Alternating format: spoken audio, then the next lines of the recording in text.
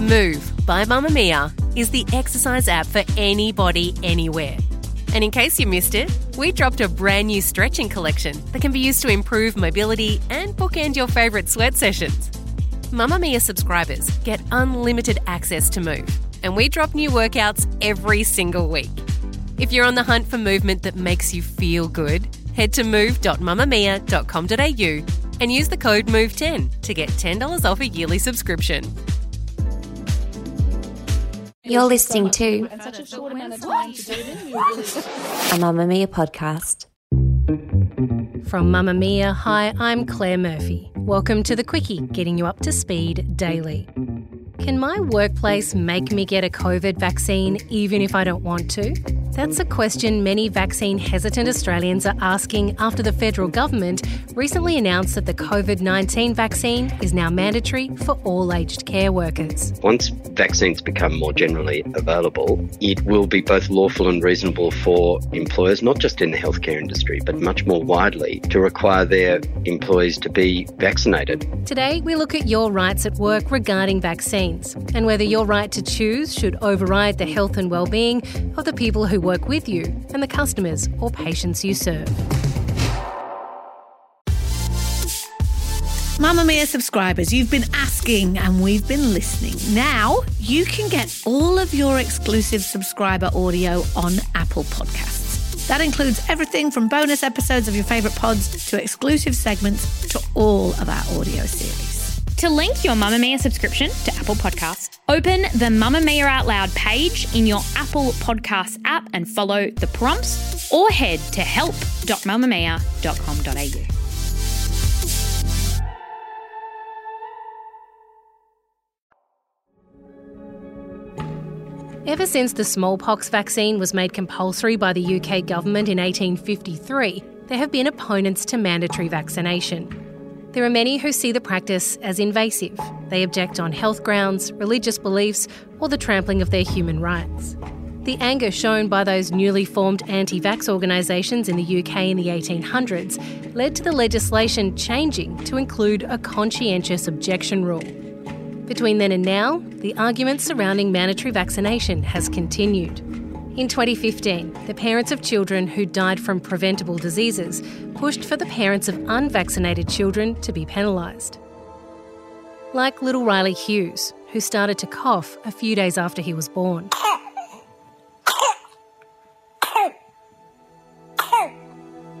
Just days after this video was taken, Riley ended up in hospital, his heart shutting down from the toxins from pertussis, or whooping cough. While he was too young to get the vaccine, it is on the current Australian vaccine schedule, so if those around him were vaccinated, he may have never caught it. After a rise in conscientious objections in the early 2010s and the campaign by parents like those of Riley Hughes, the Australian government introduced the No Jab, No Play policy, which withheld childcare benefits, the childcare rebate, and a portion of the family tax benefit for parents of children under the age of 20 who aren't fully immunised or who are on a recognised catch-up schedule. Childcare centres who admitted unvaccinated children were fined. Within a year, 148,000 children who were not previously vaccinated against diseases like whooping cough and measles, mumps and rubella were now meeting their vaccine requirements. The removal of non-medical exemptions from vaccine policy has increased vaccination rates, but it has also increased anti-vaccination sentiment among the more hardline objectors. So now in 2021, with an already established anti-vaccination movement and the added group of vaccine hesitant who are worried about the speed at which the COVID-19 vaccines have been created, concerned they haven't been tested enough to prove they're safe, Australia's having to mandate vaccines once again, and we're not the only ones. In April 2021, a Texas hospital system announced that its 26,000 employees needed to receive a COVID-19 vaccination as a condition of remaining employed with the company. The only exemptions were for medical conditions impacted by vaccination and a sincerely held religious belief that the hospital would grant where appropriate. As a result, more than 100 nurses and other healthcare employees filed a suit against the hospital, claiming it was unlawful. They also filed a restraining order, prohibiting the hospital from enforcing the hospital policy, preventing them from being fired when the deadline for vaccination arrived.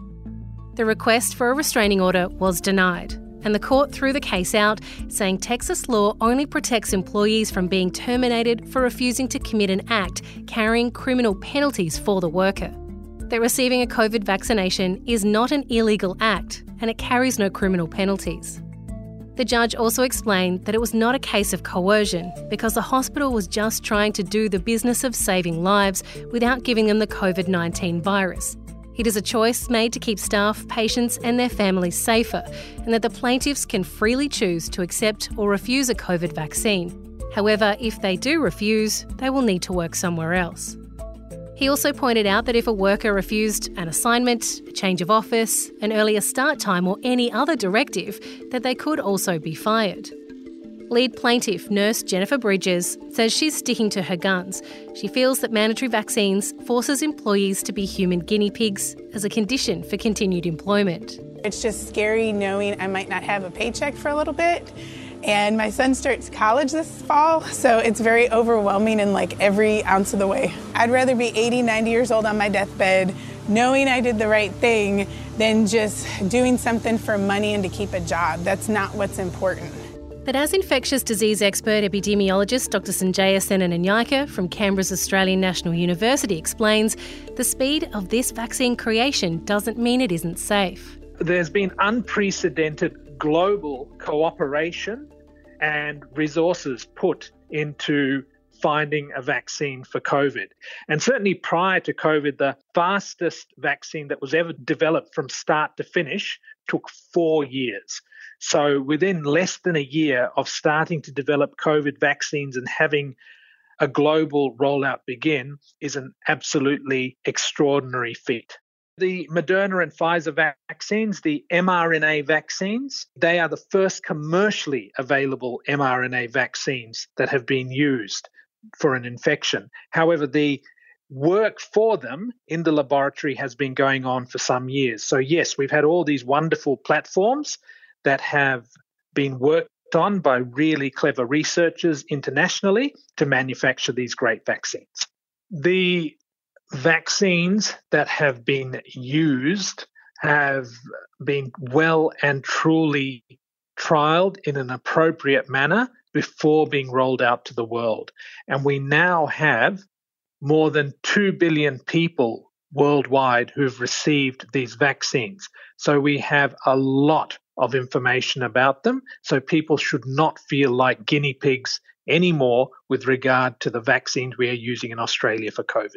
In fact, we were never being used as guinea pigs because we had good phase 3 trials. The only limitation of those phase 3 trials was that instead of 2 billion people, we were using 30 or 40 or 50,000 people. So a really, really rare side effect may not have been seen in those trials. But now we should be confident with the close surveillance of the vaccine rollout and the side effects associated with them, that governments will keep us apprised of any rare side effects that occur.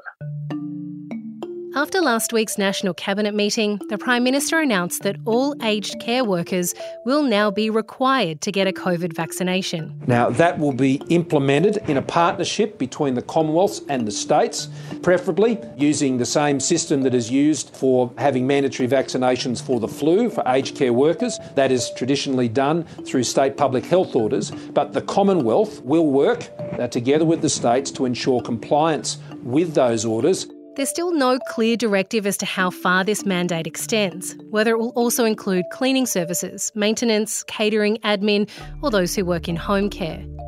Many aged care services were not notified of the mandate, and some were confused as they'd been trying to get their staff vaccinated since they were announced as frontline workers and therefore first in line for a vaccine dose back in February. But a lack of supply from the federal government had made that difficult. So what happens if you decide you don't want to be vaccinated, not because of medical reasons, but because you feel it's unlawful? What if your workplace says that it's now mandatory or you'll lose your job? Ian Neil SC is a leading Australian employment and industrial law barrister. He also co-authored The Modern Contract of Employment, the leading Australian text on the common law of employment.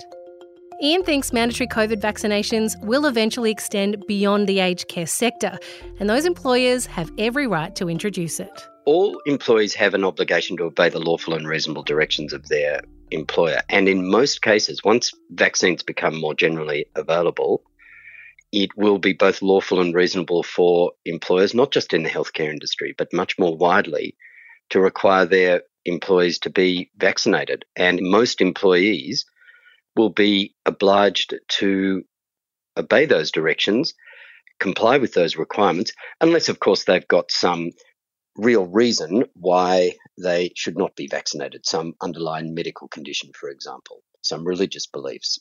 But outside those limited exceptions, most employers will be able to require their employees to be vaccinated. What if they can't get vaccinated by the deadline? We know that they've been told by mid-September, but we've seen this rollout and it hasn't been smooth. As only a third of people in that sector, in the aged care sector, vaccinated so far, what happens if they actually just physically can't get vaccinated by that stage? The tardiness of the vaccination program and its inefficiency is, of course, the big problem here. It can't be reasonable to require employees to be vaccinated if they can't get the vaccine. So that will be an excuse.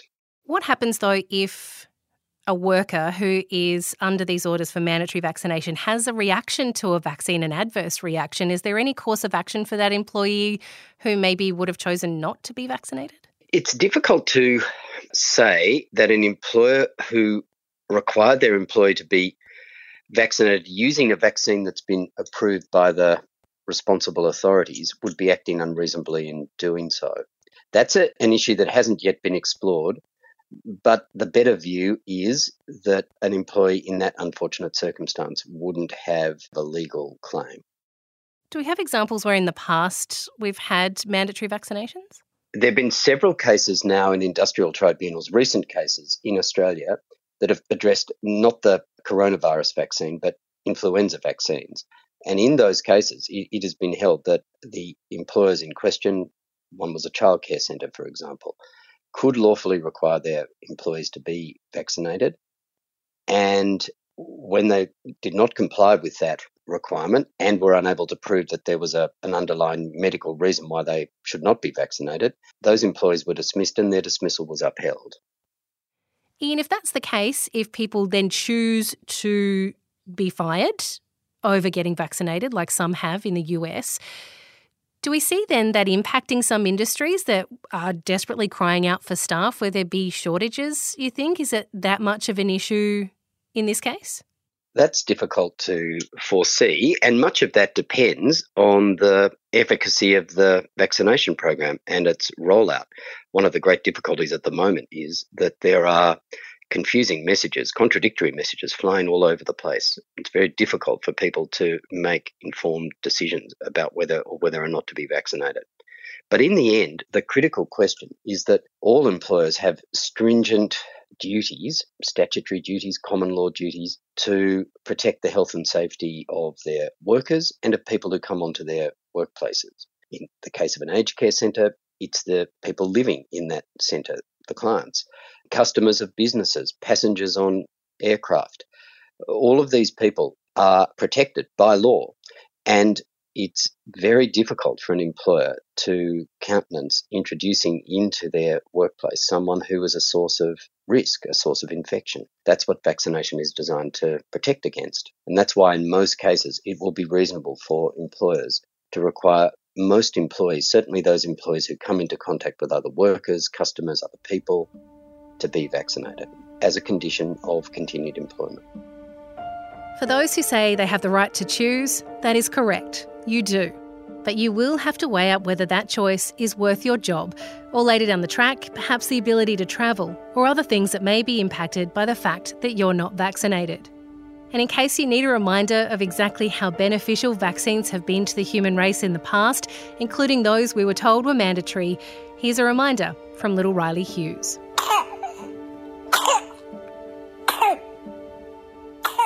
That's the Quickie for today. This episode was produced by myself, Claire Murphy, and our executive producer, Siobhan Moran-McFarlane, with audio production by Madeline Joannou.